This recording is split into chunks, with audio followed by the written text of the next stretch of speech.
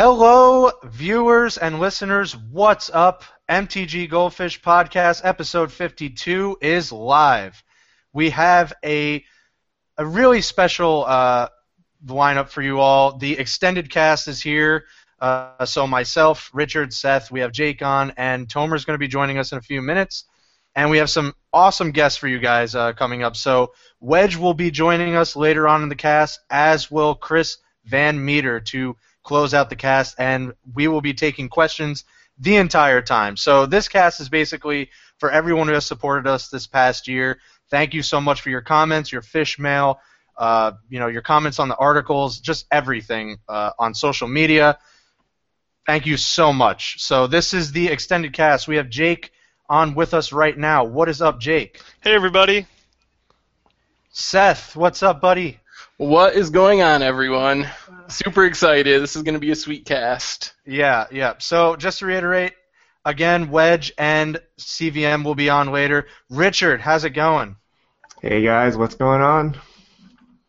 All right. So to start it off, we wanted to talk a little bit about we didn't get to talk about it that much last cast, so we wanted to just kind of close the book on it. The pre-release was this past weekend, and I think Jake was the only one that went.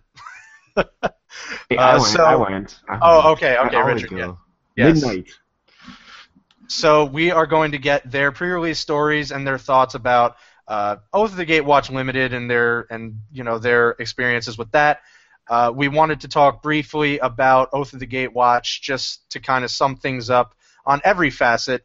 Tomer and Jake giving us limited and EDH implications. Seth and I, our financial kind of thoughts, and just an overall general thought over it, and we'll discuss it later on with Wedge and CVM as well. And since our last cast, and it would have even happened before we recorded this week anyway, they announced that the Modern Banned and Restricted announcement, Birthing Pod's on ban. No, Birthing Pod is still banned, but Splinter Twin and Summer Bloom are now banned, and that was way out of left field, and we all got it wrong, except for Richard. I guess you still got it right? Wizards got it wrong. Why did they ban Twin? So Tomer just joined us. What is up, Tomer? Hey guys, how's it going? It's going well. Thanks for joining us. Okay, so just to start things off, so how did you, Richard and Jake, this is more directed to you, what did you think of Oath of the Gatewatch and the limited environment when you guys went to the pre-release? We'll start you off, Richard. It was awesome. I crushed on Friday. I 4-0'd FNM in the middle of the Modern banning announcement. And then midnight pre-release, I opened a ton of aggressive Eldrazi, and I built a pretty sweet Eldrazi aggro deck, and I went 3-0 for that. And then I opened a bunch of junk. But the new colorless mana was actually pretty cool, and it was pretty powerful on the Eldrazi card. So it was one of the most entertaining pre-releases I've been to since everything was so kind of new and shiny with the new colorless stuff. Yeah, so Jake, moving on to you. So I actually did Two-Headed Giant pre-release. I didn't do a singleton, but I did do a Two-Headed Giant with my friend, and my pool was absolutely awful. So our pool was awful. We opened like one good card, which was Nissa, and a bunch of unplayable rares. We opened some lands that you would never want in limited, or you wouldn't want very much. We had like a Seagate Wreckage and a Prairie Stream, which, like, sure, they help a little bit with colorless and mana fixing respectively, but our pool is awful, and we still managed to pull out a 3-1. And it was really sad because we went 3-0, and then we were in our last match, and we lost the last one, hoping we would 4-0, and I came out of it really hoping I had lost the first one, so I wouldn't have been, expecting the 4-0 the entire time with the awful cards. But I was a little bit weirded out by Surge. They say they designed the set with Two-Headed Giant in mind, and Surge is just too overpowered in Two-Headed Giant. It's overpowered in single player. Well, some of them are really good still in single player. Like Jwar Avenger is pretty good. It's not too hard to surge. It's not god-awful whenever you're paying the full amount. But in Two-Headed Giant, it's just dumb. Like, there was never a point when either me or my teammate wanted to surge and weren't able to. So you basically always get the cost reduction. And especially with like a rare like Clash of the Titans, where you can just target one head for one target and the other head on the opposing team for the other target, it's kind of dumb how powerful it is. Overall, I liked it more than Battle for Zendikar, and I think it'll improve the block, but I didn't really get the full two-headed giant experience coming across. It just felt like a normal set to me. Yeah, like the Surge mechanic was totally broken in my opinion. Like you go 2-drop, 3-drop into 2-drop Surge card. Like there's the 3/2 Menace Goblin or the deal 4 damage to a creature, and the game's pretty much over. So Surge just seemed insanely broken. It was so easy to trigger if you played a low curve deck, and some of the cards are just really undercosted if you get to Surge them. So are either of you a fan of the two-headed giant format, like the premier pre-release format going forward? I didn't get to play Two-Headed Giant because I wanted to play at midnight. So I'll leave that one to Jake. In general, I greatly prefer playing online for basically everything, just because it's so much more convenient. But Two-Headed Giant is fun enough for me that it will drag me out of my house. So I expect to go to Two-Headed Giant pre-release and probably not normal one for every set going forward. So it's a success for me. Awesome. So moving on. So Tomer, did you go to the pre-release? I did not, unfortunately. I will be going to the release events, though. Okay. So overall, the general vibe is that you feel like Jake and Richard, you feel Oath of the Gatewatch is a fairly successful limited format, and you feel that it will mesh well with BFZ, is what I'm getting. I thought it was pretty fun. I had one of those awkward moments where I had like an ally encampment or something, and it had the old generic mana symbol on it, and I got confused, even though I knew exactly what all these cards do, and I was just like, this is weird. But outside of that, everything seemed to play very well, but it's just that weird mixing of old BFZ cards with the old template with the new Oath cards. Still weird. I don't envy new players starting out at that pre-release, but as an experienced person, it was actually very fun, and the new colorless adds a lot of interesting twists because it's kind of a 6-mana, 6-color, even though it's colorless in limited. Awesome. So just going through some of the questions here, a lot of people picking up some awesome cards during their pre-release. I did not go to the pre-release, and as I mentioned in the chat, I open very subpar cards every time I go to a pre-release. It's like a running joke for like years now. But glad to see everyone was opening up really sweet stuff. Just a comment here. Fall of the Titans wrecked us in our two-headed giants. Our opponent paid 7 and hit myself and my teammate, each doing a total of 14. We died. So that was Zem Puzzles. Interesting. Just to answer a couple of quick questions, we're doing our best to answer them in the chat. Did I miss any, Seth, or did you pull any out? No, I've mostly been just answering them in the chat as we go along. So far, let's see. What do you guys think about Red, White, Burn in Modern? What are some good sideboard cards for the mirror against Tron? Any thoughts on Red, White, Burn mirrors in Modern, anyone? Yeah, I agree. I mean, you said, like, Molten Rain, or what's that one? Yeah, I said Molten Molten Rain. Yeah, Molten Rain. Dragon's Claw, Core Firewalker, those are the ones that popped up first in my mind. Lightning Helix? I mean, I would assume that's already main deck, no? I don't know. That's the 2-mana, 3 damage, but in a burn mirror, that should be pretty good, right? Yeah. Some financial questions. Trying to pull some out here. Sorry, everyone, just trying to keep up. Here's a question from Greeno here. Tomer's the guy who did the puzzle, right? Tomer? Yes. I love that, Tomer. More, please. What happened to the puzzle, Tomer? Yeah, where are those? Ideas, and then they kind of wandered off. But I did salvage. I had an Innistrad puzzle back when they did the flashback draft, and it was a little bit too obvious to answer of it. So I made it a little bit more confusing, and it should be ready to go maybe next week. Sweet. Yeah. Michael. Oh yeah, go ahead. I'd say probably like once a month. That's my goal, is to have one riddle per month. Awesome. So puzzles are making a return once a month. Good job, Tomer. Please tell me this Innistrad puzzle has runic repetition in it, or something equally disturbing. It has Hell Vault, and people who were following the lore might be happy. Ooh, I like this puzzle already. Yeah. Except Thalia's gonna die. All right. She'll be on the battlefield, yeah. All right, Chaz, financial question for you from System with a number 6 in it. Expedition Ancient Tomb was opened at pre-release. Do you hold it or do you sell it? Ooh, I would probably sell it.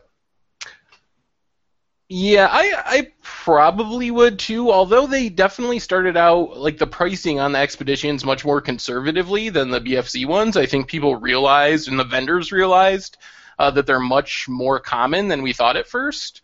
Yeah. So you don't have that big inflated price as much as you did with some of the BFZ versions. So I don't think it's as imperative that you sell it, but still, I mean, they're going to be opening this set for the next few months. I would probably go ahead and sell it too. Yeah, and I mean, this has kind of been something we wanted to reiterate. They're just not overall as good as the BFZ expeditions, so really not everyone's rushing out to grab all the new Oath of the Gatewatch expeditions. I mean, sans a couple of them. When Oath of the Gatewatch and Eye of Ugin was revealed as an expedition, this was before Eye of Ugin exploded, so that would have been a terrible one, but apparently that one's good now. So other than like a few of them, like Wasteland and such, I don't see them really being too lucrative. So I'd probably sell it especially if you weren't going to use it. Ancient Doom would be a much sweeter one if it wasn't for the From the Vault printing. Yeah. I think that like takes away. So now there's 3 different foil versions of Ancient Doom, and while the Expedition is a sweet one, it's not like way sweeter than the From the Vault one. And the original Tempest is probably the most pimp of them all, the original foils. So. Yeah, I just don't see anyone rushing out to grab like a lot of these expeditions. So yeah, I would ship them. Just another quick one. Why do people suddenly think Scapeshift is a playable deck and the namesake card can go for 50 USD? From Nick Brock Kaiser. Well, I mean, Scapeshift, I think, gets better with the twin banning, which we haven't talked about yet, but we will. I promise. I definitely want to talk about the bannings. But I think that improves the deck to some extent. So, but it was spiking before that. So, and it's an older, like, low supply rare. So that is probably the biggest reason for the price spike. Is there just aren't that many Scapeshifts out there. It hasn't showed up in a Modern Masters or a supplemental. So there's just not that many copies to go around. And it is a fairly powerful deck. Even if in its bad times, it's at least like a tier 2 deck. Even when it's not performing well, and it has been a tier 1 deck at various times, so I don't think it's really that surprising that Scapeshift is spiking. Yeah, I mean, I'm going to agree. I mean, no reprint is obviously a big one. It hasn't had a reprint in a very long time. It's from Morningtide, which is like forever ago, and a lot of the cards from Twin, not all of them, but a good amount of them, kind of port over to Scapeshift, so you can still play your Snapcasters, and all that kind of stuff. So it's kind of like, the second stop for all these Twin players that still want to play that 4-mana, like, Got-You card. I mean, it's not nearly as, as strong as Twin could be or was, but it's still a blue deck in Modern. It's basically one of the few remaining blue decks in Modern. So it's just, a lot of it has to do with, again, that Scapeshift has just not seen a reprint in a very long time, and the format's basically up in the air now that Twin is gone. But we will go into that further. So just to hold off on the comments, we're just going to continue on real quick. So to just close the book on Oath of the Gatewatch, Tomer, you bring kind of an EDH outlook on this set. How do you rate this set? Because we had you on, we had your thoughts on BFC. So what do you think about Oath of the Gatewatch? And there was a really interesting EDH change recently. So why don't you enlighten us about that too? Well, overall, I'd say Oath of the Gatewatch brings a lot to very specific archetypes.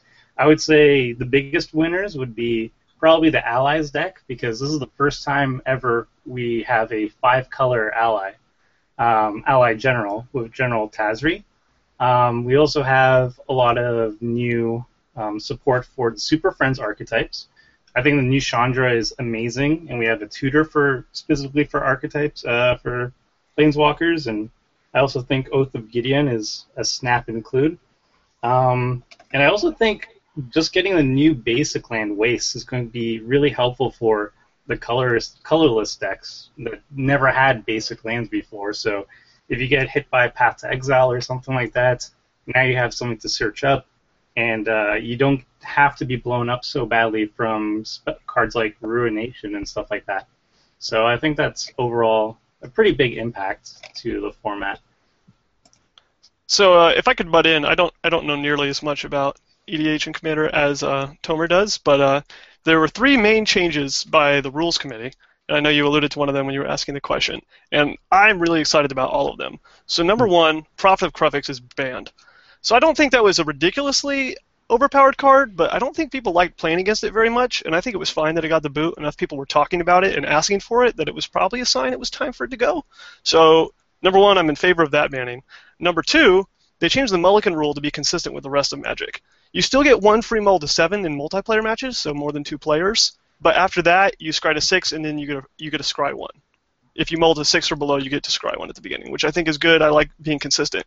And the third, which I'm the most excited about, is you're now allowed to generate mana outside your commander's color identity if you somehow get a source that can do it, such as a rock that says add mana of any color, like a Darksteel relic or a Gilded Lotus, or if you steal someone's basic lands, such as with a Send Triplets deck, which I showed off in the first Commander Clash. So that deck is going to get a lot better. I still have that built. It's one of my favorites. So I'm really excited about all those changes from the Rules Committee. I know we give them a lot of crap from time to time, but I think all of these are a step in the right direction.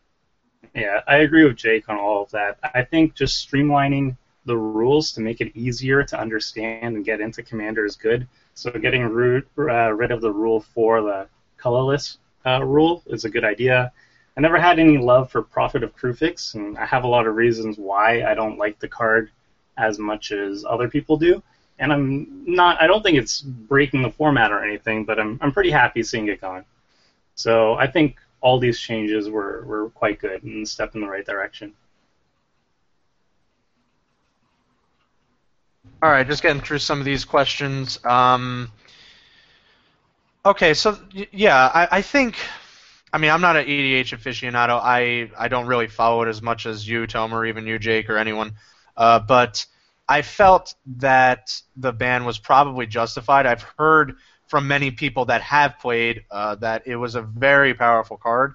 And so with the new rules change, what inherently gets better in EDH? Basically, anytime that you need mana outside your commander's color identity, it gets better. So specifically, a general like Send Triplets lets you play cards from your opponent's hand, including basic lands. So before, if I play your forest or your mountain from your hand, I can't later on another turn cast your red or green spells, even though Send Triplets says I can cast spells from your hand, and I've stolen the basic lands necessary to do so. Now, if I've stolen a mountain or forest or a red-green dual land, I can tap it for that red or green color mana and then cast that spell. Additionally, a very popular, maybe not very popular, but more popular than you would think given how weird it is, Praetor's Grasp, which is a 1 black sorcery, search target opponent's library for a card and exile it, and then until the end of the game, for as long as it remains exiled, you may cast it. But it doesn't have the all too important, you may spend the mana you have as mana of any color to cast it. So it still has to be, generally, if you're going against a non-black deck, you have to go get a colorless card or a land. Now, if you are able to generate mana outside your color identity, say you have a Gilded Lotus, you can go steal a blue card from a blue deck and cast it later with that Gilded Lotus. So Praetor's Grasp gets a lot better, Send Triplets gets a lot better. Basically cards like that, where you need off-color mana for something that's not in your deck, because you're not allowed to put cards into your deck that need off-colored mana. But Jake, what do these changes do to Scrambleverse? What do these changes do to Scrambleverse? They don't affect it very highly. Still makes people angry. Unchanged. Okay, yep. So still just kind of answering questions here. Michael Papa.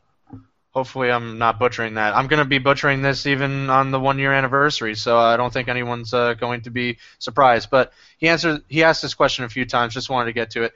Would investing into Infect, Burn, and Boggles be a good call in this new Modern, considering how cheap they are versus other decks?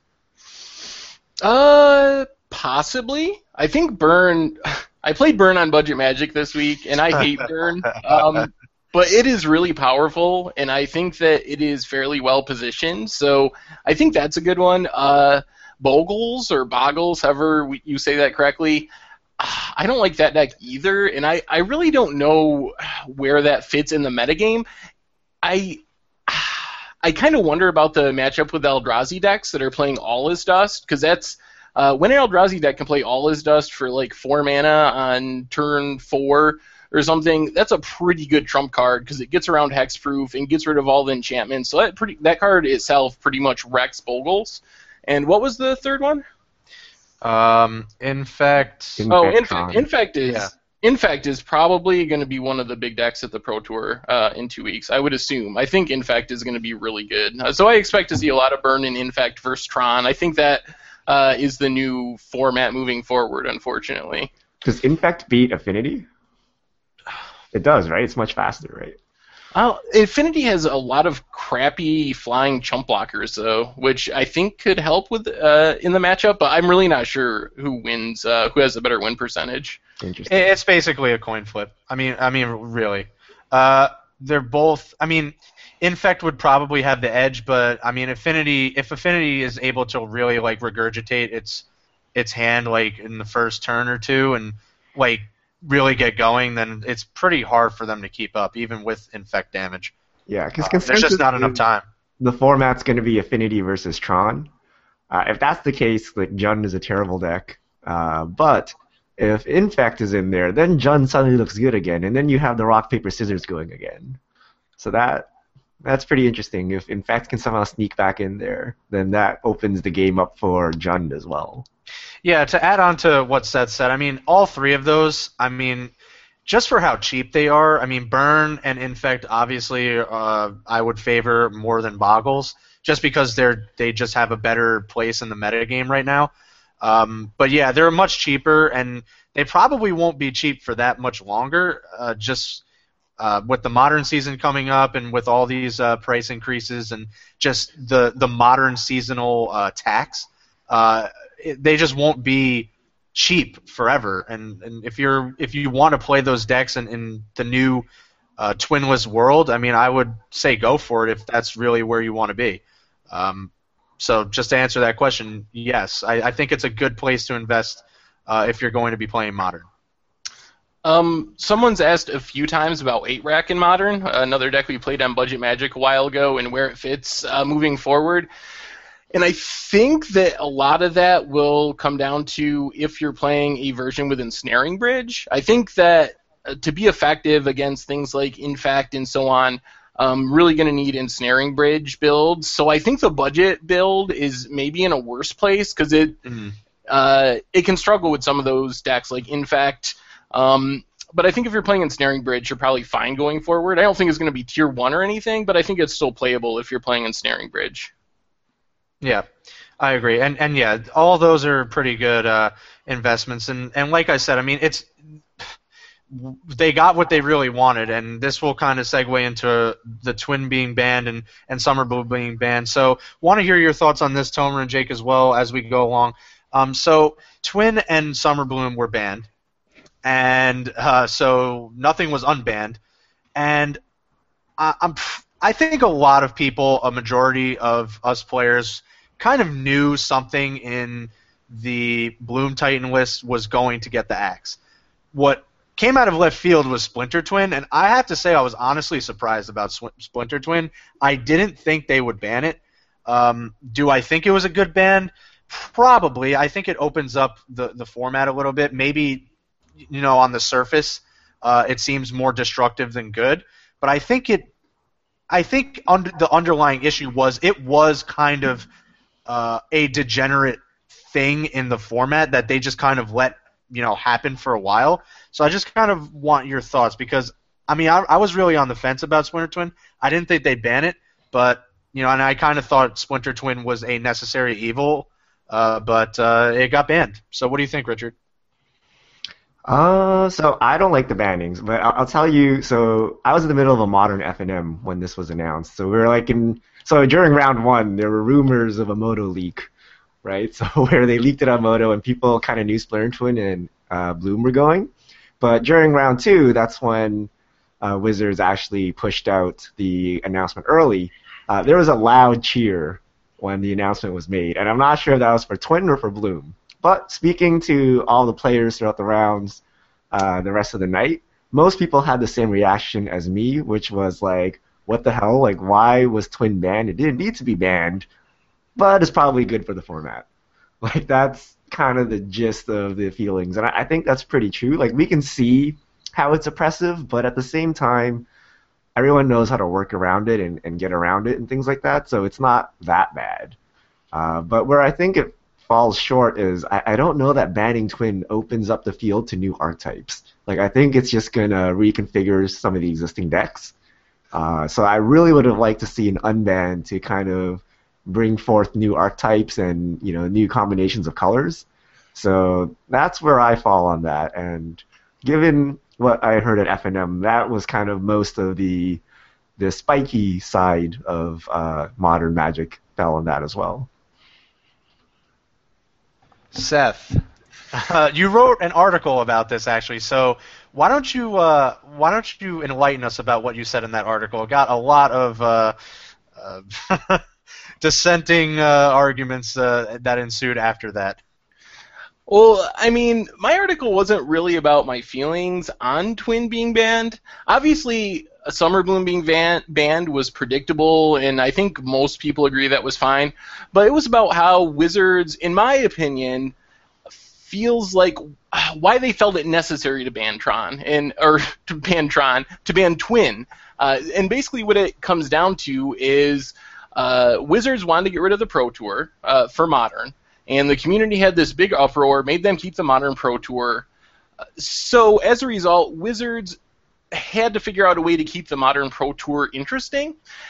And the thing is, on its face, Modern Pro Tours don't make as much money for Wizards as standard Pro Tours, because someone pointed out in the comments, and I didn't realize this, but Pro Tour actually stands for Promotional Tour, and it's an advertising event designed to sell the newest Magic set. And Modern Pro Tours don't do a very good job of that because not many new cards are in Modern. So Wizards doesn't want to have a Modern Pro Tour because they don't make as much money from it, and it's not as good promotion for their new set. So to kind of do what they can to make the best of this bad situation, they have to make sure that this Modern Pro Tour is an intriguing event and it's entertaining. So they have to ban something like Splinter Twin or ban something like Birthing Pod. And it's obviously working because tons of people read that article. There were tons of comments and conversations about this banning. So it has captured the community's imagination, and it's going to make a ton of people watch the Pro Tour because everyone wants to know what Modern looks like without Splinter Twin. So it is achieving Wizards' goals, but we kind of back them into the corner by making them keep the Modern Pro Tour on the schedule. So now they don't have any choice but to make sure the format's fresh and new and exciting. Tomer. I don't actually play Modern, but of all the decks that I was interested in playing, Splinter Twin was the top. I just want to play. What do you know? I just want to play Broken Cards and Snapcaster Mage and stuff like that. And now that that's taken away, probably not that much for me. Incentive-wise to go into Modern. So to our listeners, Tomer is the proverbial I just got 4 Splinter Twin in the mail when they banned the card person on the cast. Jake. The Snapcaster, so I'm just happy with that. Jake, do you have any input? So as someone who does not play Modern but does enjoy watching Modern, I'm in favor of it. And that's only because I enjoy watching the format, and it does get old watching the same matches over and over again. So if this opens up new decks, or if it makes my favorite deck, which is Tron, get better, and I get to watch more of that, then that's great. As someone who's just a player and who might one day want to get invested into Modern, it definitely shakes my confidence a lot. People will comment, oh, well, Splinter Twin just got reprinted in Modern Masters 2, and now it's getting banned. Well, one, you kind of need to expect that because they can't just not print Splinter Twin because then they'll say, oh, guess what, everybody's going to get banned soon, and kind of be letting the cat out of the bag. So they're going to have to print things and then later ban them, or reprint things rather, and then later ban them. And then second, it shakes your confidence into buying into a deck. If the best deck is going to get banned every year, then guess what? You can't build the best deck. And if you can't build the best deck, why play at all? So it makes me not want to play Modern ever, because it makes me afraid of investing into a deck only to have it get banned. But I'm excited to see what shakes out of the Pro Tour, and I think it's definitely going to be more interesting. And as Seth said, it's going to draw a lot more viewers than it would if it did not get banned. So I think it was good overall. I mean, I didn't want to see Twin go, only because I think it was like I said before, it was a necessary evil in the format and kind of kept a lot of crazier stuff in check. So I don't really know what we're going to see at the Pro Tour, because while everyone is saying like Red Green Tron and Infect and Affinity and all these decks are a surefire like shoe-in to be the next meta, I mean, none of those decks really can do anything about like Ad Nauseam and all these crazy combo decks that just like don't really care about what the other deck is doing, and they don't really have an interaction with that other than play a couple like big cards like on turn 4, and by that time they're like dead. Splinter Twin was kind of like that mediator, like in between deck that's like, all right, I need to, like, this deck needs to exist to stop those decks, but then like these decks have to evolve and beat that deck. So I think there was like a kind of weird but harmonious thing going on in the format. For once, I disagree with you, Seth, on your article actually, and I think where I have an issue is like the Wizards' goal to make money. I don't think that's the bottom line as to why they banned Twin. Now, I asked a lot of people, do they ban Twin and Summer Bloom if there was not a Pro Tour or promotional tour coming up? I don't think they did that. I don't think they would have done that. And at the same time, I do think Modern kind of is just as, or maybe it isn't now, but it could be as, like, it could bring in as much money, if not more, than Standard, because it's their new Eternal format. It's not like Legacy where they're kind of pigeon-held by the reserved list and just all these old, powerful cards that they, in a real sense, can never reprint, whether it be on the reserved list or it's just too powerful just to reprint anywhere. That would make the format more accessible. I think what they're leaving on the table is how they're integrating like these Modern Masters formats into, or the sets rather, into their cycles and getting more people into the format.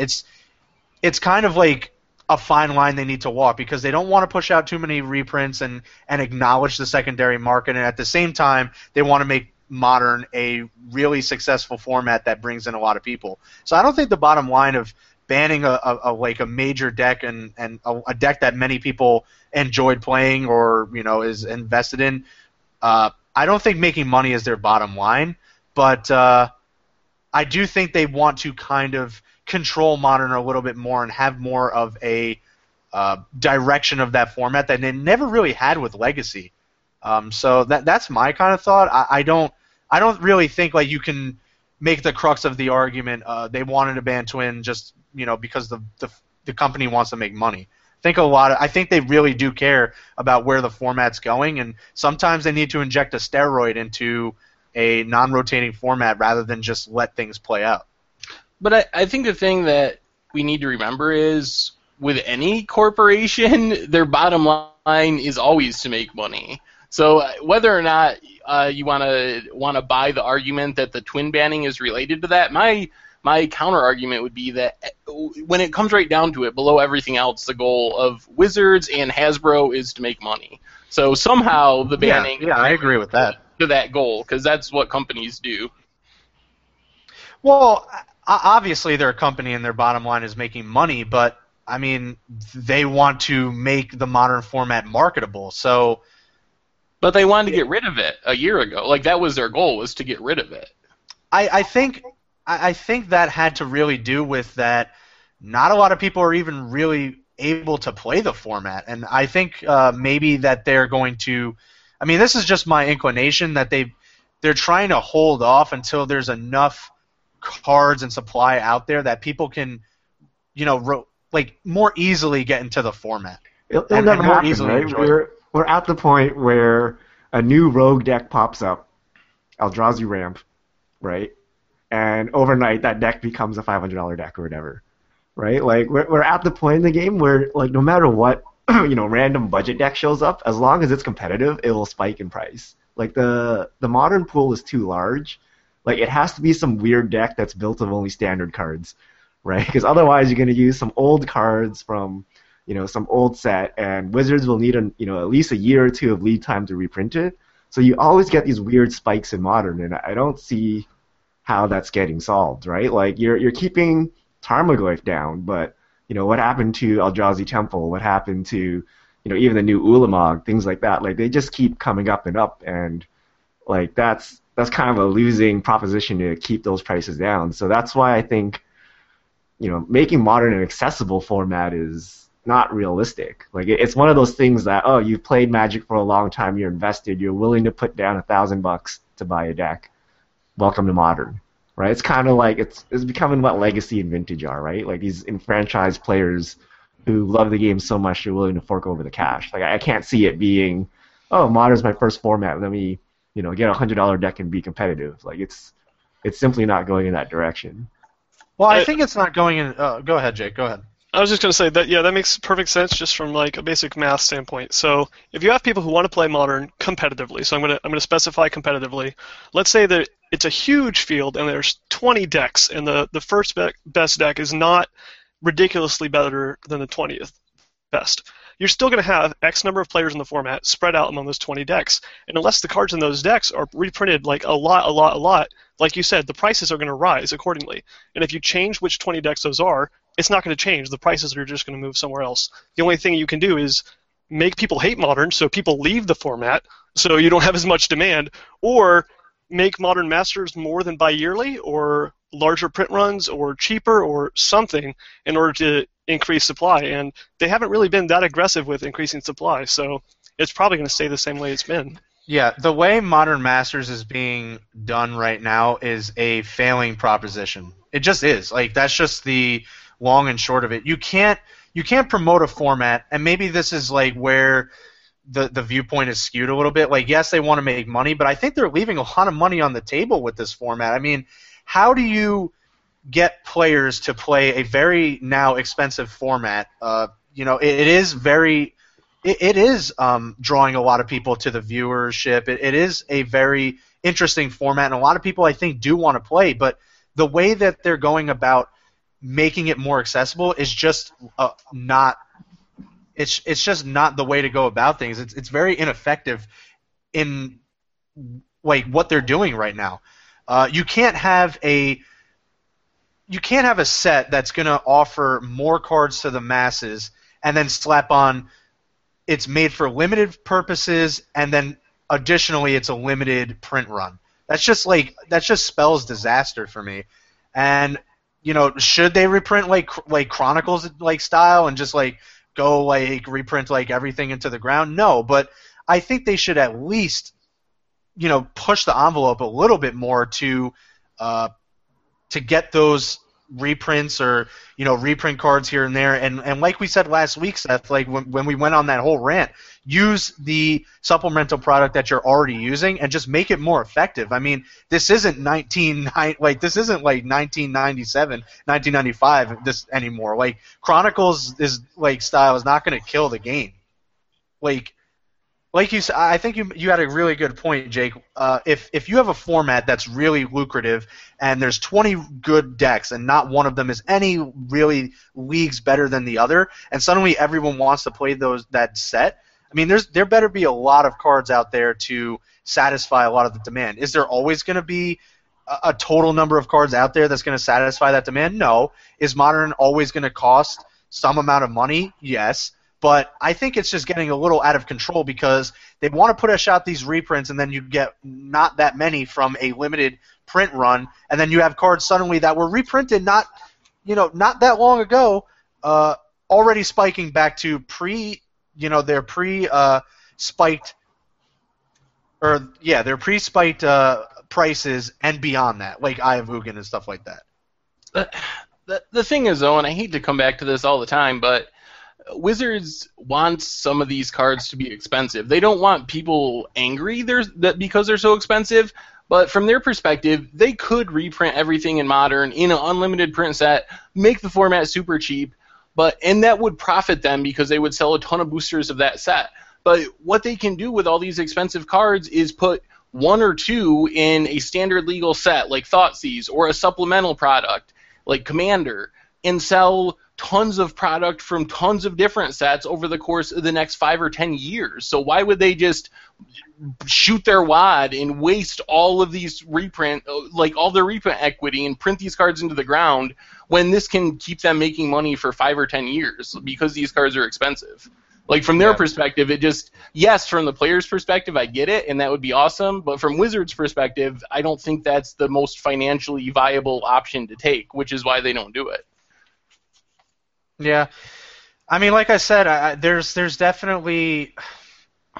I don't know if, you can one-for-one say, banning something and the bottom line is to make money. Like, obviously, there's always a bottom line to making money. But I think that what they have in place now is just a little bit ineffective. Like you said, Seth, they do benefit from having cards that are high, like that cost X amount, and then they can reprint those cards and sell sets for like 1 million years from now, like for all time. But at the same time, I just don't think that's effective when your player base is continuing to grow. And you can sell like a Modern Masters like no problem if you just increase the print run and have not reprint everything, but have just smarter stuff. I mean, like you were missing like Inquisition, you were missing Ancient. Like, how do you miss Ancient Stirrings even at Common? Like, how do you like? You just need to be smarter about this. I mean, what are you holding on to as a reprint equity? Like a $5 Ancient Stirrings? They didn't even reprint it in the second coming of Battle for Zendikar. So what are they waiting for?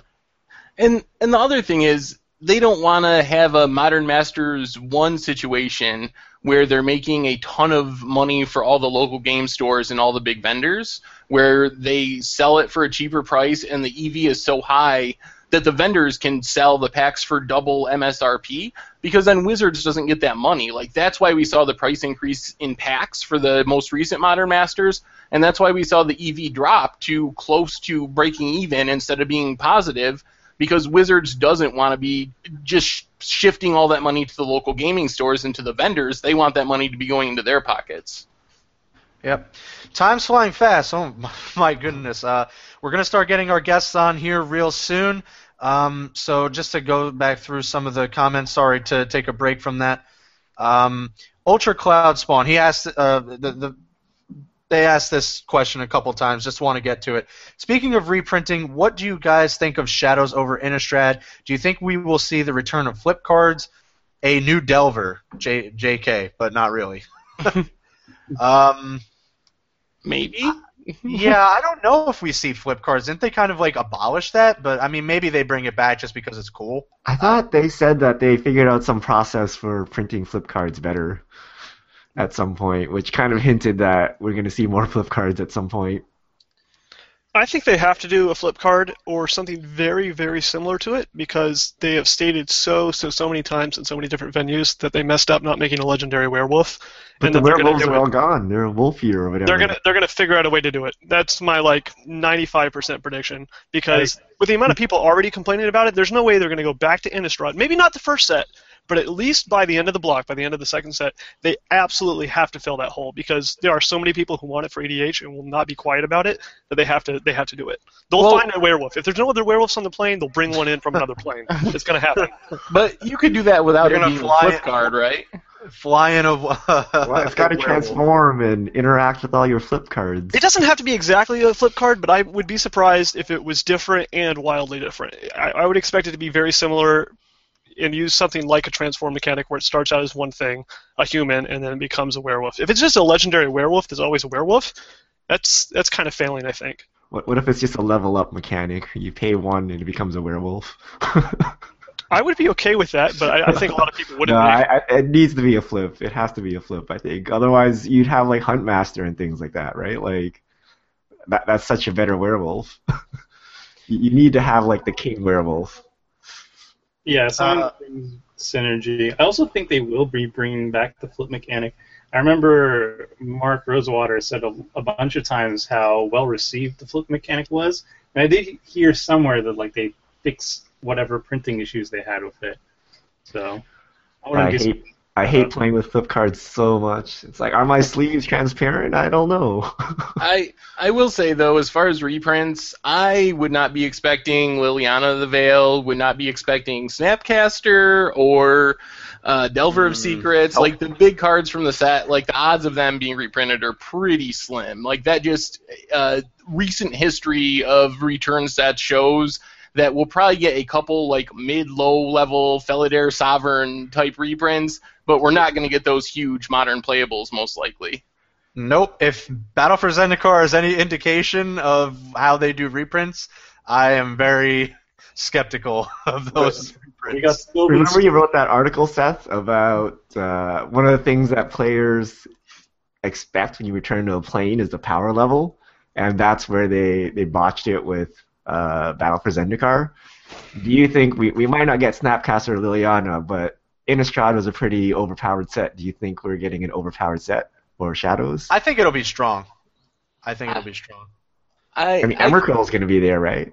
That's my prediction. I still think that's the Shadow. The Shadow, and I didn't realize this until recently, but Shadows over Innistrad was actually supposed to be the third set of Battle for Zendikar block, and like halfway through designing the set, they switched to the 2-block cadence. And Mark Rosewater confirmed that it was supposed to be, the first set was supposed to be the Ulamog set, second set was going to be the Kozilek set, and then the third set was the Emrakul set. So that also points towards possibly Emrakul in Shadows. Not to mention the flavor text on the card. When Ugin is speaking to Jace, he says, "Don't forget there were 3." He didn't say, "Don't forget also Kozilek's coming along in the second block." He said, "Don't forget all 3 of them." So as much as I don't really want Emrakul to wreck Innistrad, because I like Innistrad the way it is, I wouldn't be surprised to see some sort of influence there. Eldrazi Planeswalker Emrakul. Oh, that would God. be crazy. Instant casual buy everywhere. Yeah, I do think, Richard, that the set, or the block rather, is going to be overall strong. You know, harking back to the first round. But I mean, to get all those 1-for-1 reprints, I just don't see as I wouldn't be expecting that. Just for everyone that's listening and anyone out there that is expecting that in the Shadows of Innistrad, over Innistrad rather.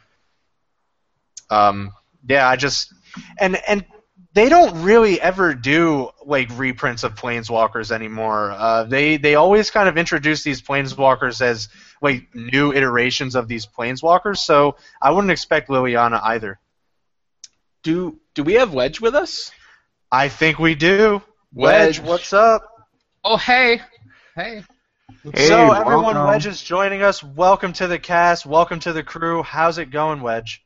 It's going well. The fact that I've been able to figure out Google Hangouts is totally the most important thing that's happened today. It's the highlight of your day. You're able to talk in the Google Hangouts. It's a difficult process, man. How's it going? Happy 1 year. That's awesome. Thank you so much. And a happy, you hit a milestone today, too. You must be very happy. So why don't you tell us what happened today for you and for our listeners? I mean, Over the Moon doesn't even begin to explain it. The Mana Sources Patreon hit our main milestone goal of $3,500 a month, which is pretty crazy. It basically means that we can keep making videos at the ridiculously unhealthy pace that we make them. So. Congratulations. Oh, that's awesome. Congrats, Wedge. That's awesome. Maybe not so much for your health, though. You No, have to slow it down. I mean, come on. It's YouTube. We're all dead in a decade anyway. It's fine. Yeah. And just to announce here, I am now an official patron of your YouTube channel. Well done, Wedge. Oh my God! If I can hug you, smell you a little bit. Yeah. Is that? Congrats, and I definitely want to be a part of it. As one content creator to another, I know how these things go, and everyone out there, Wedge is a paramount person in the community and has been making very good videos and has really grown that YouTube channel. Well done, Wedge. Really, congratulations. Thank you very much. Oh, yeah. God. So for everyone out there, Chaz is now a full supporter and patron of the Manosaurus YouTube channel, and I'm happy to do it. Dude, you're too kind, man. Everyone's too kind. This community's great. Let's all just one giant hug. Do you feel it? I'm hugging you right now. Dude, I'm feeling the hug all the way over here. Oh yeah. All right, so Wedge, we discussed earlier in the show. So you did go to the pre-release for Oath of the Gatewatch, correct? Yes, sir. So we just kind of want to get your thoughts on that and Oath of the Gatewatch in general. We talked a little bit about Modern, so we don't have you on for too long. So we want to just get your kind of quick thoughts on Oath of the Gatewatch and your thoughts on the Modern ban list. All right, I could totally do that. All right, Oath of the Gatewatch Spark Notes. Number 1, better than Battle for Zendikar. Number 2, Surge is completely busted. Let's see. Number 3, it's still busted. Yeah. No, those are the big things for me from pre-release. Besides that, I love Two-Headed Giant. Do you think? Yeah. What? So we talked about this. Do you think like Two-Headed Giant should be pushed more in pre-releases, or do you feel that it should be like a normal pre-release and then sprinkle that in when they can? I'm always a fan of utilizing a specific kind of format when it makes the most sense. I never liked forcing something if it didn't work. Like forcing it just for the sake of forcing it seems not a great idea. But saying that, I love Two-Headed Giant this time around, and I might have had a biased experience, but in a round I was playing, we were against a father and a son, and the son was 9 years old. And it was the cutest thing I'd ever seen in my whole life, this Two-Headed Giant match against this father and son. And like I feel like that's like the dream, right? Like that's the ultimate pre-release experience for like a family. Like Wizards, if they wrote it up anyway, it would be that, right? So I don't know. I thought it was great. If I don't mind them trying to cater pre-release to Two-Headed Giant, but I mean, Oath of the Gatewatch was pretty clever. They'd have to do something similar again without, ruining it. I don't know. That's a tough question. It's funny that they say they designed it for Two-Headed Giant, because I think all of the mechanics work better in 1v1. Like, Surge is too easy in Two-Headed Giant. It's not even a mechanic. It's just the actual cost of the card. And the real casting cost is the alternate cost for when your teammate can't cast spells. And support is way too easy in Two-Headed Giant. You're almost always going to have enough creatures, except for support 6. And even then, you'll get a lot more than you will in 1v1. Whereas in 1v1, you actually have to work to get your own creatures out before you play a support 3 thing. And then Cohort, you can't tap your teammates' allies. Not that that would have been reasonable to try to fit on the text box, but that's a 1v1 mechanic, you know what I mean? So I think altogether it was fine for Two-Headed Giant. I enjoyed it, but them saying they designed it specifically for Two-Headed Giant feels a little odd. Well, what if they had more but less impactful cards like Fall of the Titans? You know what I mean? Where like you had things that did really good stuff to 2 different people. Like cards like Nettledrone became amazing, and Zulaport Cutthroat, stuff like that. I like that there's cool. different stuff, like Nettledrone hitting each opponent. You have to know that it's better in Two-Headed Giant, but I think that Clash of Titans, that just takes it too far. I think it's too busted in Two-Headed Giant. Oh my gosh, I played against Fall of the Titans for 2 rounds, and we almost lost both rounds, regardless of board position, right in the moment that they cast Fall of the Titans. I believe it. I mean, 8 mana, that's 14 to your face, and then you can scale up or down from there. It's nuts. Oh yeah, Surge was super easy to cast. No, Surge is definitely busted. It's almost like, what is it? It's the draw or the 3/3 flyer for 3, just straight up, right? The common, yeah. That card's stupid. It was very hard to find a Two-Headed Giant game that didn't have one of those cast by either team on turn 3. It was You played all of them that you opened, and it was always good because there aren't really other commons that stack up to it. I mean, there's good removal in the set at least, but you always have to spend removal on it or trade with like your own Dwar Isle Avenger. Yeah, that's pretty good. I like pre-release though, like as far as that's concerned. I thought it was fun. I thought it was a really good casual event, and I think it catered more to the groups of people who come out for pre-release rather than FNM or like I think that was a good way to get more people out to pre-releases to kind of make it a more of a group setting. Shifting gears, so we got the ban list a little early. What did you think of the Modern ban list, Wedge? I mean, Amulet Bloom was obviously going to get banned out. That was clear. Splinter Twin, I was surprised. I woke up, or I was woken up at 1 a.m. To find out that Splinter Twin got banned, and then I By spent the the sounds next. of Splinter Twins crying across the country. Yeah, I could feel a disturbance in the force, and I was outrageously. The first thing I thought was, wow, this was just printed, which brought me to they don't care if a card was just printed if they're going to ban it, which is great. And then I don't know, man. At first I was just surprised. Then I was like, wow, this is like birthing. Like, what about all those birthing pod players that came to Splinter Twin? And then that was my second thought. And then I thought, I mean, the Pro Tour is coming up. It's just going to be a bunch of twin decks, right? And with Tron and I guess Eldrazi and Affinity and Infect and Burn, and it's all stuff we know. And when I really sat down and thought about it, I was like, all right. I mean, the ban for Splinter Twin, where I ended up, was a ban to make Modern entertaining to watch, which was the entire purpose of a Pro Tour anyway. So why not? I don't know. I'm not crying. I'm not super invested. I wasn't like playing Splinter Twin. I wasn't against Splinter Twin. But now that it's been banned, you have people talking about decks like Scapeshift or Ad Nauseum or, Merfolk again. And people are like, now we can main deck Blood Moons all the time. And there's a lot more talking now than there was 2 weeks ago, is all I'm saying. Yes, it was been pointed out in the chat. Someone who needs no introduction, Chris Van Meter's in the house. What is up, Chris? Hey, how's it going? Just before we dive into what we were talking about, you kind of came in the middle of a discussion. Chris, you nailed it at the commentating. Well done, sir. That was awesome that you stepped in there. You did a hell of a job at the Star City Games booth, and it was like one of the better Star City games to listen to. I'm serious. I really am. Well done. Well, thank you. I appreciate it. I do have some big shoes to fill, basically doing the role that Cedric does when he's on camera. But he felt like he felt like I could do it, and I had a lot of fun. Andy was great to work with, and I'm looking forward to Philly. It's my next show with Andy. We're doing the Legacy Open. That's going to be great.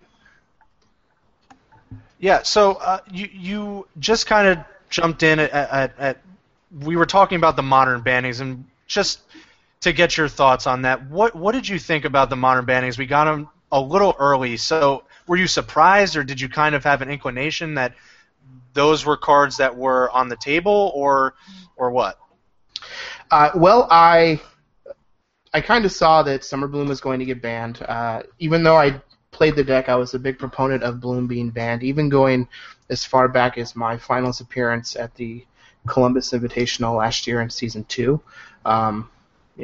We did a pregame show type thing where they talked about what cards needed to be banned in Modern, and even then I was on board with Summer Bloom actually being banned. The Splinter Twin ban came as a little bit of a surprise, but the more I sit down and think about it, it feels very similar to Birthing Pod, where it's just like, this archetype just kind of pigeonholes the rest of the archetypes, and it's going to make the format a little bit more diverse. Like you can't really play a tempo style deck with Splinter Twin being available, because Twin is just a better version of what you're trying to do. Yeah, just to interject here, Wedge, thanks for coming on. I know you have to bow out, but really, we appreciate you coming on. That was awesome. Thanks for your time. Everyone, I hope you enjoyed that. Congrats on 1 year. Peace. See you Wedge. later, Thank you. Wedge. Thank you. But yeah, are you kind of agreeing on where everyone kind of feels that Modern is going, or do you really feel that it's all up in the air at this point, Chris? Wizards has to do something about it. Like, we could tell from the initial announcement of all the Pro Tours being standard that from Modern's inception, it wasn't created and designed to be a Pro Tour format. They weren't going to have it be in the Pro Tours. Because of the outcry, they ended up switching it up. We do have Modern Pro Tours now, which is leading to them having to be very vigilant on making the format healthy and, new, and something that's, that they can promote at their Pro Tour. And we're going through a lot of growing pains. Hopefully, within the next couple of years, some new sets being printed with cards in it to have an idea of being in Modern. It'll kind of even itself out. But as of right now, it can be real tough because the cards aren't cheap, and it leaves a bad taste in your mouth when you invest in a deck to get in the format, and then you just can't play your deck anymore.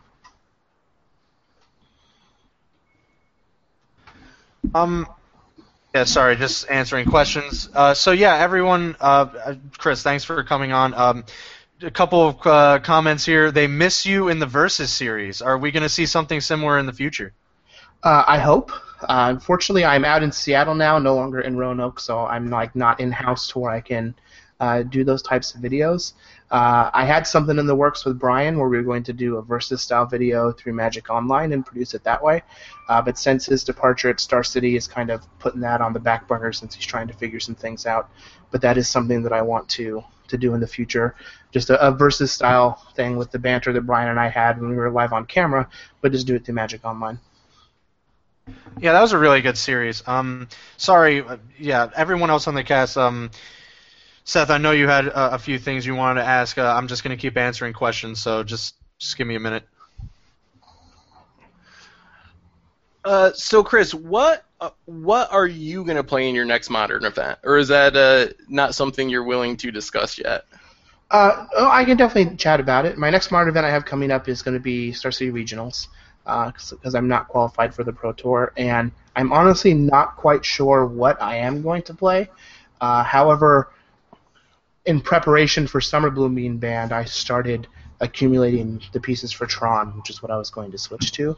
I think that with Splinter Twin gone now, Tron's going to have a big target on his head, so there's honestly a good chance that I just end up playing some type of Burn or like a Nyazu deck similar to what Patrick Sullivan was playing previously. Just going to wild and coddle people. So with Tron having a target on its head, is Kozilek's Return over Pyroclasm enough of a bullet to fight those aggro decks that are trying to run you over quickly, or is it being a mana extra just make it unplayable and everyone is wrong to think it slots into Tron? I have no clue, but I've heard a lot about it and it seems interesting. I think it does have some potential, but not killing 3 toughness creatures is going to be real hard. Like, you're going to have Wild Nikotl, Peaceful Azazu deck was even playing Kurdape. You can save a Monastery Swift Spear pretty easily for it. So the front half of it isn't going to be as effective since you're having to cast it a turn later. The back half is obviously going to be good, but I'm not sure that it's going to slot in as easily as people are thinking. Yeah, that was kind of my thoughts as well. Yeah, go ahead. Sorry if you wanted to continue that, Jake.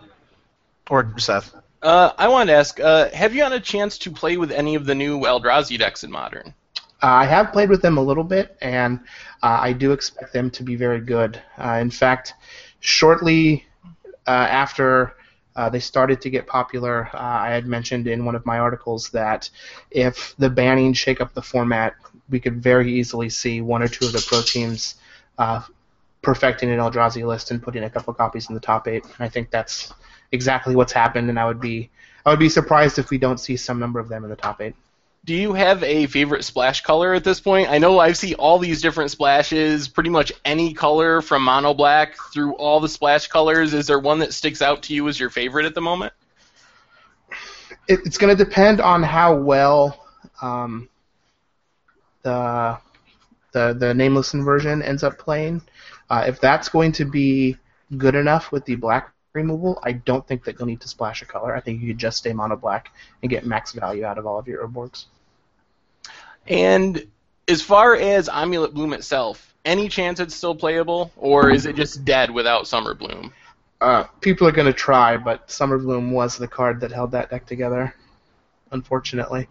Yeah. Like you could just play a full Forest Uza if you wanted to, but you're just going to be multiple turns behind. Like the big benefit to that deck was that there are these powerful hate cards that people could use to beat you, things like Blood Moon, some discard, things of that nature. But it just didn't matter because you could kill them on turn 1 or turn 2. With the Souza, you just don't have that possibility anymore. Just one quick question. I know we kind of opened it up as where you feel Modern is going, and I think you're really spot on, and you have a lot of great insight to that. A lot of people have repeatedly asked us, and just over social media, I don't know if they're asking you too, but they keep asking about Scape Shift, and a lot of people are talking about Scape Shift. Is that sort of a deck that people can now gravitate to from Twin? I mean, they're two totally different decks, but they are similar in the sense that, you know, you're still kind of playing that 4-mana card, like the Gotcha card. I don't know if really a lot of people are going to be one for one, like moving to that deck list, but it is kind of one of the remaining blue deck lists in the format. What are your thoughts on Scape Shift's future? I think that Scape Shift does have some potential. I know that before he moved on to Kiki Core, Jeff Hooglin was working on like a bunch of different Bring to Light Scape Shift builds. So I think that things like that might have some potential. I think that decks like Blue-Red Delver will have an actual spot in the meta now, that there just isn't a better version of that deck in Blue-Red Splinter Twin. And I think that those types of decks are going to be difficult for the Scape Shift deck to do well against. Just having, you know, efficient threats with disruption is enough to kill that deck. I just don't think it's that good against those styles of decks. Yeah. Another thing I wanted to bring up, and rightfully so, because a lot of people, it never feels good to have a card like Twin Band, and you know the card has been around for a long time. A lot of people have gotten accustomed to either playing against it, playing it, having it in their, in their gauntlet, and just knowing, this card has been around for a long time. I've discussed and kind of agree. Do you think that there needs to be more of an open dialogue in like the direction Modern is going, to that Wizards can kind of convey that cards are being considered or looked at like sort of a watch list? Because I mean, like you said, you were kind of surprised. A lot of people were really surprised that Splinter Twin got the axe. So does there need to be some sort of like open dialogue about that going like forward, or is this just something that happens and people have to kind of just understand that? I feel like it's just going to have to be the kind of thing that just happens, and people have to understand that. The reason that the Splinter Twin ban is something that just came off the wall and people weren't really prepared for is like we just got really complacent with the format. Like we have all these cards that are extremely powerful and some people think are unfun to play against, and like to crusade to get banned. But the fact was that like even though Splinter Twin was a pillar of the format, any deck that was like Splinter Twin was completely invalidated because of how good that Splinter Twin strategy was, which is very similar to the Birthing Pod ban. Switching gears and like kind of staying towards Modern, have you had a lot of interaction with Oath of the Gatewatch in your testing, and how do you feel the deck or the set, closing out this block? How do you like the set overall, and do you feel it has a lot of Modern implications as well as Standard?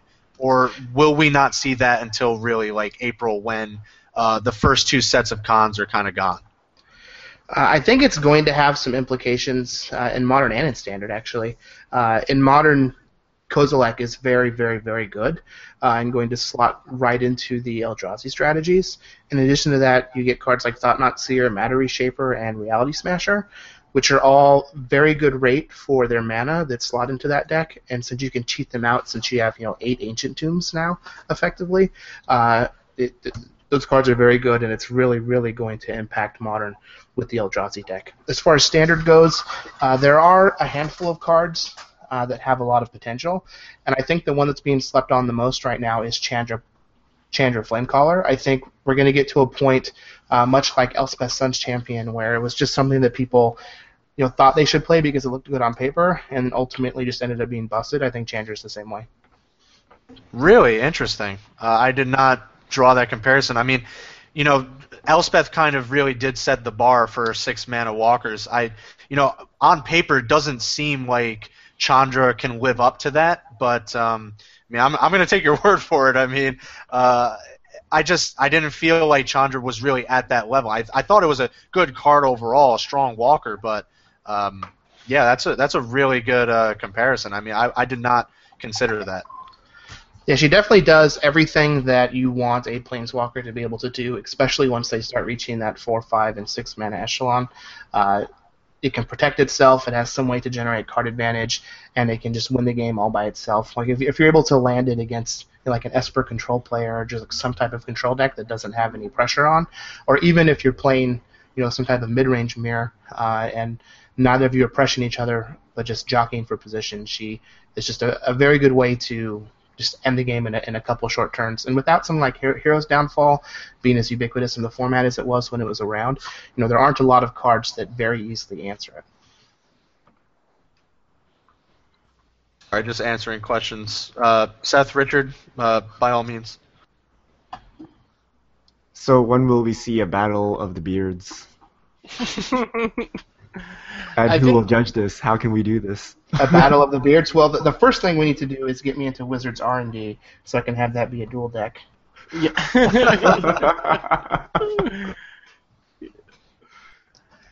Barktooth Warbeard versus somebody. Who has the best beard on a Magic card, CVM? Or isn't that something you've really looked into? On a Magic card? The best bearded Magic character. I think Balthor the Stout. I think Sphinx of Lost Truths has a pretty sweet beard. I'm gonna have to look that up. That would be a good beard. No, I'm sticking with Balthor. It's not Lost Truths. It's the one in Theros that you could untap it. Oh, Prognostic? Yeah, Sphinx? Prognostic Sphinx has a sweet beard. That is a pretty overflowing large white beard. That is a very awesome old man's beard. I Wow, have to it's say. the first time I actually see the beard. All these times I actually looked at this card, I didn't realize. That's fantastic. There you go, Richard. One of the comments. MTG Now- Goldfish brought to you by Gillette. New sponsor, sign them up. They actually preserve the beard's awesomeness in the promo for Magic Online. Have you seen that? And how do you feel the Prognostic Sphinx promo compares to the original in Beard? Legit question. I think that they both have their ups and downs. I respect them both. So, just getting back to Modern and Oath of the Gatewatch and all this, how long do you set aside time for yourself to really prepare for? I know you mentioned your upcoming event that you plan on playing Modern. How much time do you set aside for yourself to really test and make sure that you are playing the deck you want to play? Well, it used to be not a lot of time when I was in Roanoke because we would usually just dirtle around, play a little bit, and then just crash course a few days before we would travel to an event. But now that I'm out on the West Coast, I just kind of, as soon as I know that I'm going to go play an event, because they are a little more stretched out than they were when I was on the East Coast, I'll just start working on it, whether it's playing on Magic Online or writing down deck lists or figuring out a metagame, trying to come up with sideboard plans. At this point, I just kind of give myself as much time as possible and go from there. Because my events are a little more stretched out, there are times where I'll put a bunch of work into a deck, and then a couple weeks before something like this Eldrazi deck in Modern will pop up, and I'll be like, oh man, that seems sweet, let's go ahead and switch. But for the most part, I'm usually locked in as soon as possible, whether it's a couple weeks or whatever.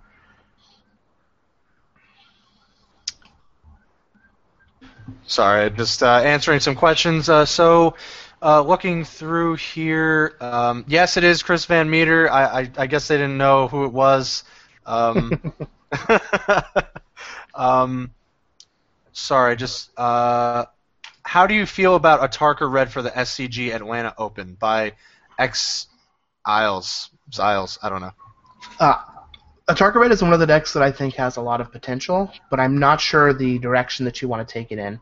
My article that comes out tomorrow on Star City, I have a red deck in there that's trying to use Reckless Bushwhacker in the Atarka Red shell, and I still have some of the combo elements because I think you might be able to squeeze it all in, but it could just be possible that you want to go up to 22 or 23 land, play a full 4 Outburst, a full 4 Bushwhacker, and then just play some more Burn and just be more of a traditional red deck instead of a full-on combo red deck. But I do think that being aggressive has the potential to be very, very good in the first week for this new standard. The only linchpin to that is I don't think you have an insane matchup against 4-color Rally, and a lot of people could just be on 4-color Rally, and you might run into some tough matches. How excited are you for Standard after April?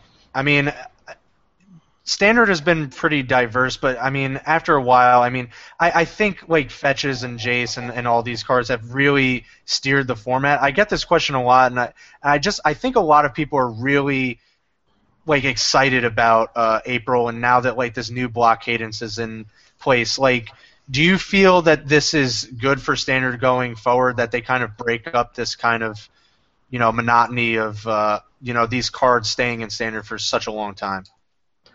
I do think it's good that they are breaking it up a little bit more now with the new block structure, and I'm excited for April to come because I think that it can be a little overwhelming when there's just literal infinite possibilities with the mana, and I think that the mana right now is too good.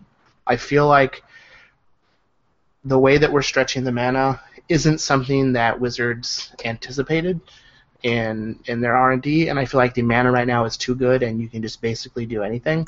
And I don't think that's very conducive to a healthy format.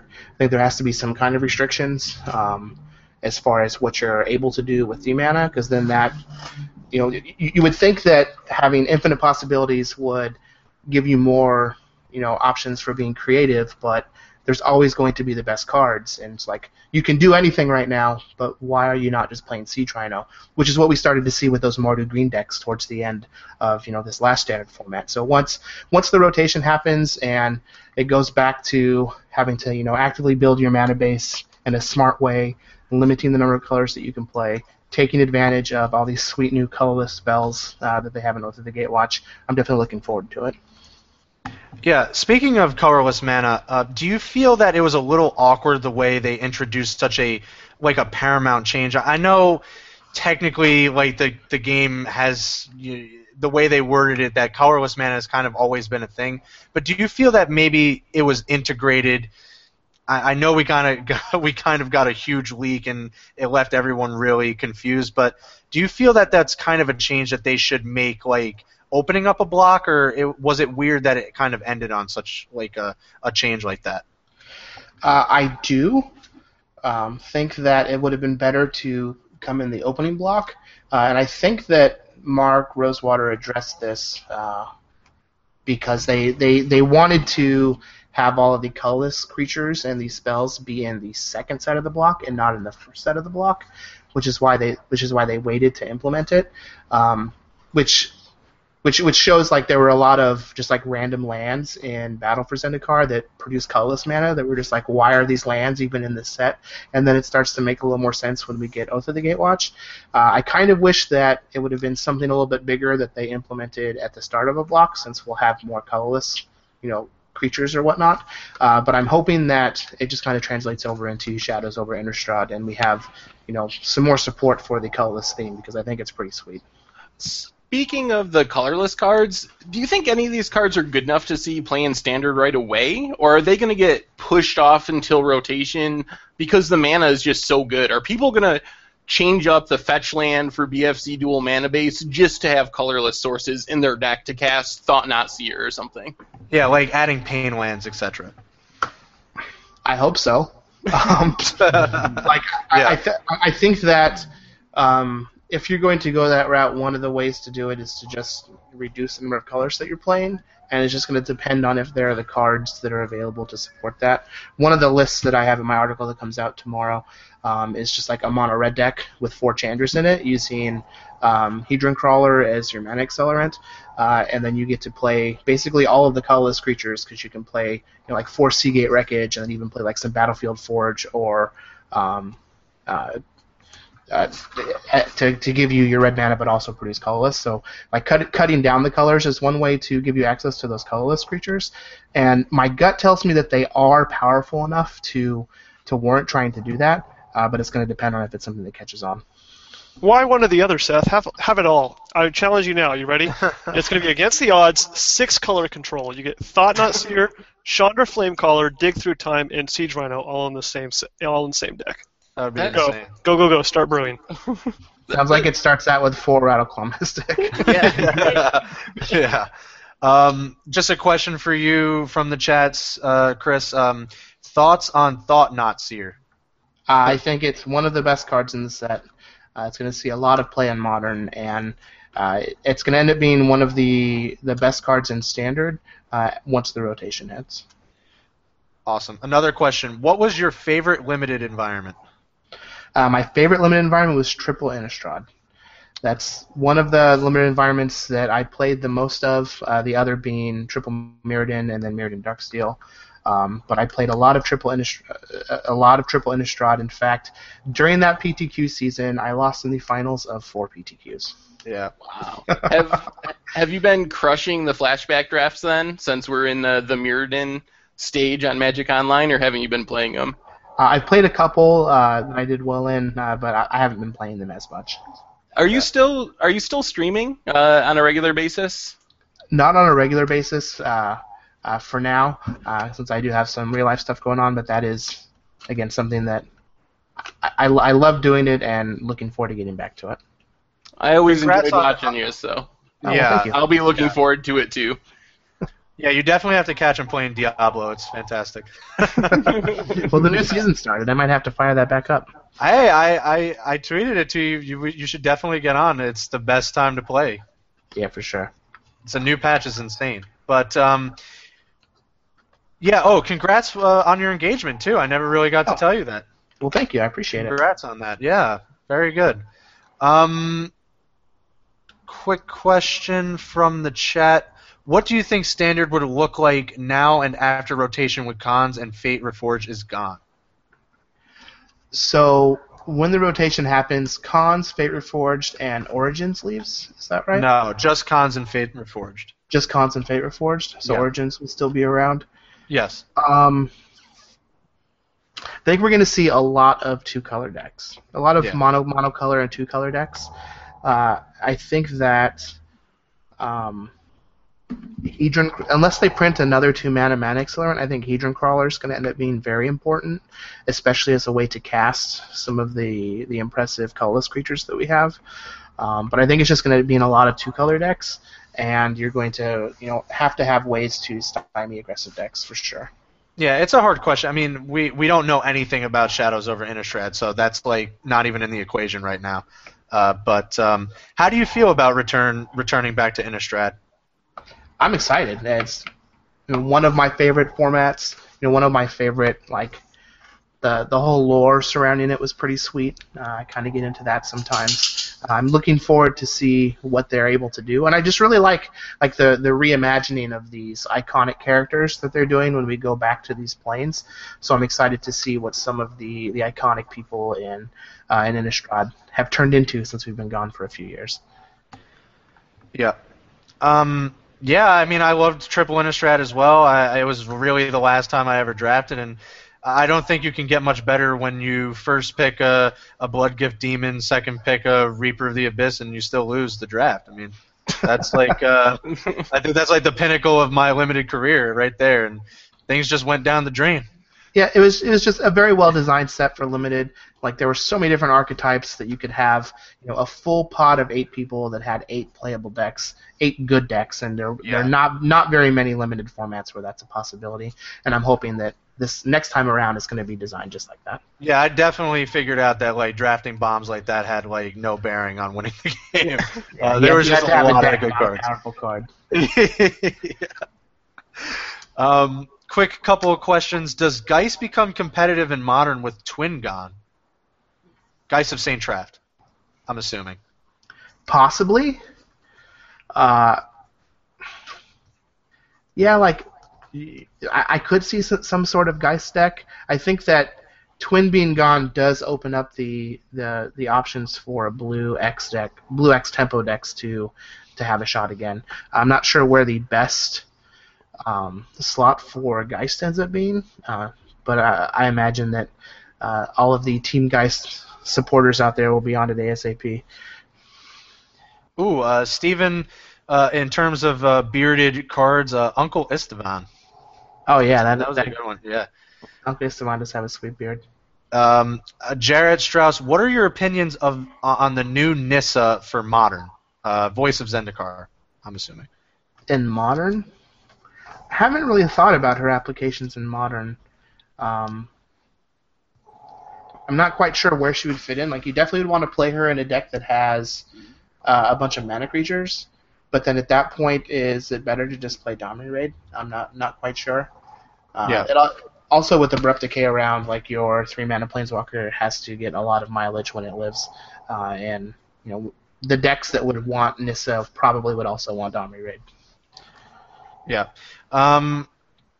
Yeah, we're getting close to the end, so just trying to wrap things up. Just trying to get some more questions.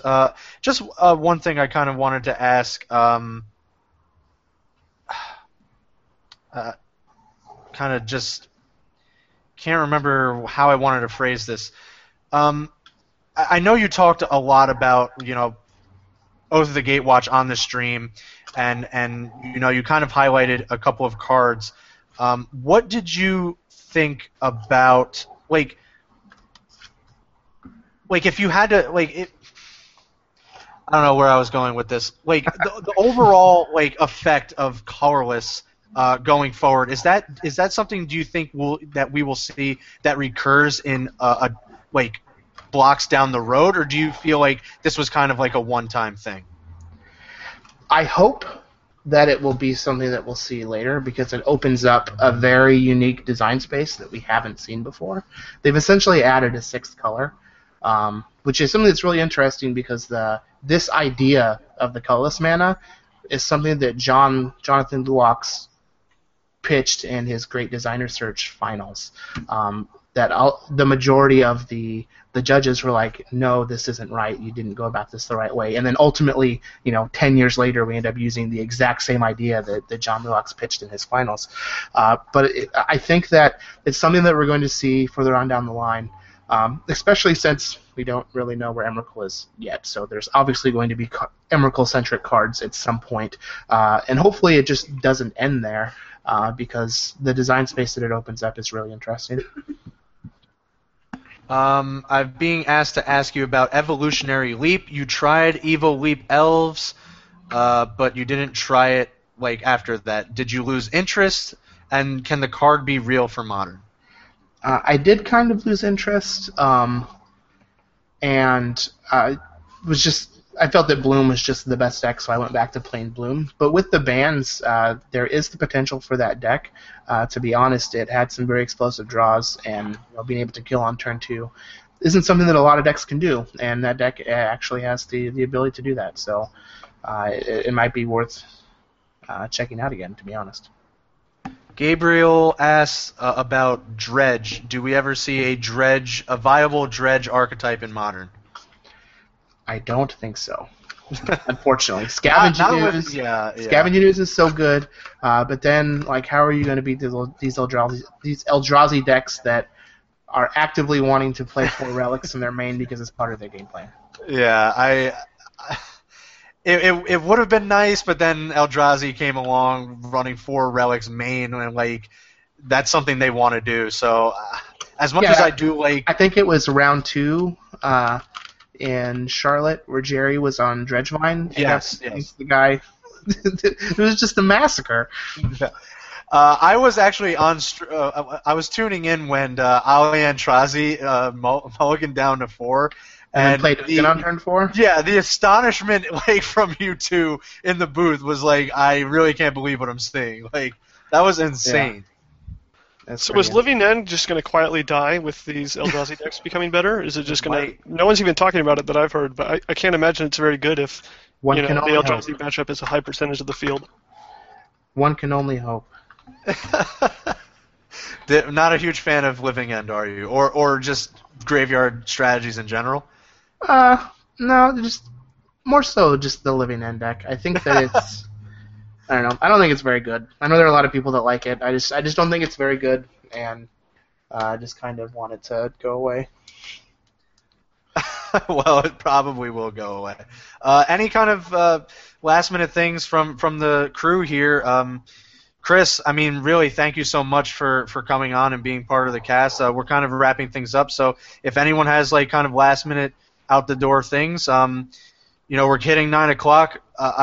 Thank you for giving us some of your time, Chris. It's been awesome, and yeah, really, thanks for having me, and congratulations on 1 full year. Thanks so much. I mean, yeah, it's really good to know that you're going to be doing commentary in the future. You really did a really good job. I mean, Well, it's thank you. awesome. Yeah. To anyone out there who doesn't know CVM, I mean, really, he does it all. He's a man of many talents. You can see him on Star City Games.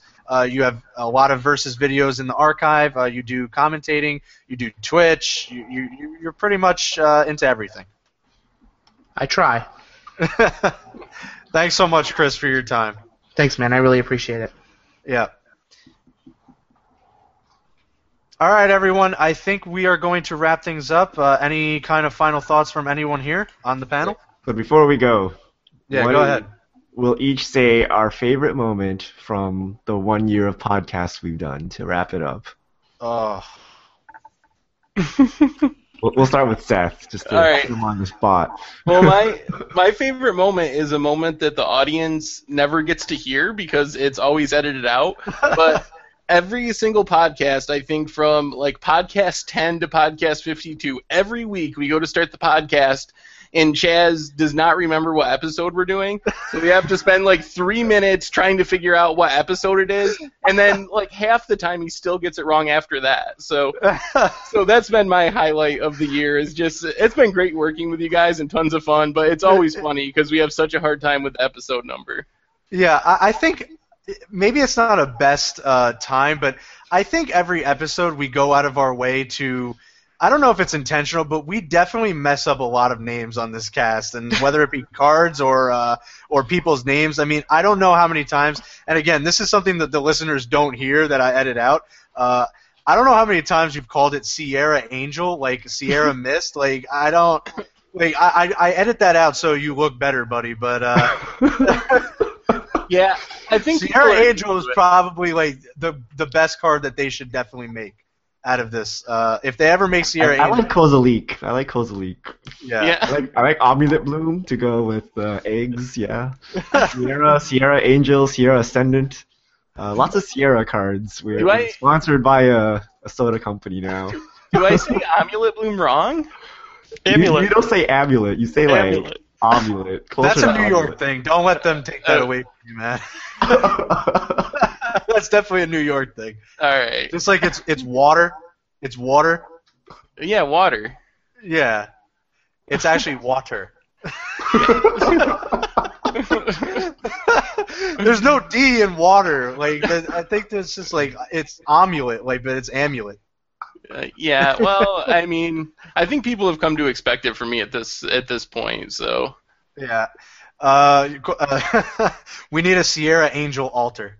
It's Oh, dude, that would be so sick. I'm gonna get one That would be commission. amazing. Just a Sarah Angel holding a can of Sierra Mist. it's the most refreshing of the angels. Oh man, Tomer, Jake, you've been on cast a few times, and I'm assuming you've listened. So, what were your favorite takeaways from this past year? Honestly, I was going to call out Seth for his mispronunciation. It's even more hilarious the amount of crap you give him for it, too, which is fantastic. You know why, right? Because at the beginning of each cast, we're like, okay, it's Sarah Angel. We literally do. You don't know. You don't know how many times. the card names, and we like, okay, hold on, we'll Google this. We'll figure out how to pronounce this word. Yeah. It So doesn't log everyone, anyway. everyone that just to fill these in, just like an insider story from that everything's coming out from the 1 year. We actually had to have like a sit down for like 10 minutes and actually discuss that. Like, we can't try to like butcher every single name on cast, and it was becoming a legitimate problem. I feel like there should be a little counter, like a mispronunciation. We have gone 0 days without mispronouncing a card. Oh, Mudavolt. a good one. Oh, that was a good one. That was a really good one. Mudavolt. That made sense to me because it like a mixed breed dog is a mutt and Mutavault is all creature type, so it just Mudavolt made sense. But I guess that was wrong too. Yeah. Jake, Tomer, thanks for coming on. It was awesome to have you guys here. Thanks for having us. It was great to be here. Congrats All right, everyone. on your anniversary. Yeah, thanks. I mean, we are looking forward to a lot of good casts coming up this year. We're going to try and switch things up and always keep things hip and popping on this cast. So everyone, thanks so much for joining in. I think we're going to wrap things up unless you have anything else to add, anyone, Seth or Richard. No, just thanks everyone for tuning in. I mean, it was fun. Hopefully sometime we can do another live cast and take some more questions because it was a good time. Yeah, and I think in the future we might strongly consider doing this at maybe like when we can get to it, a cast solely based on answering fish mail because it's getting out of control. We have to try to answer as many as we can. So if it builds up, we have talked about in the future maybe devoting some time to or adding additional time just for fish mail. Everyone, thank you for the support over this year. Continue to do so, and we'll continue to bring you the best podcast we can. Richard, Seth, it's been phenomenal working with both of you thus far. Indeed, you guys too. It's been a blast. Yes. It's surprising it's been a year already. It just feels like yesterday when we were like, how does the Skype thing work? And Seth could never connect, and we could never get a call recorded. Yeah. Here we are, 1 year later. Yeah, here we are. To many more, thank you everyone for joining in. We are going to end this cast on a high note and tune in next week. For anyone out there, I think we're going to release the audio in addition to this live cast that you can watch on the YouTube channel. So again, everyone, thanks for joining in. We're gonna see you guys next time.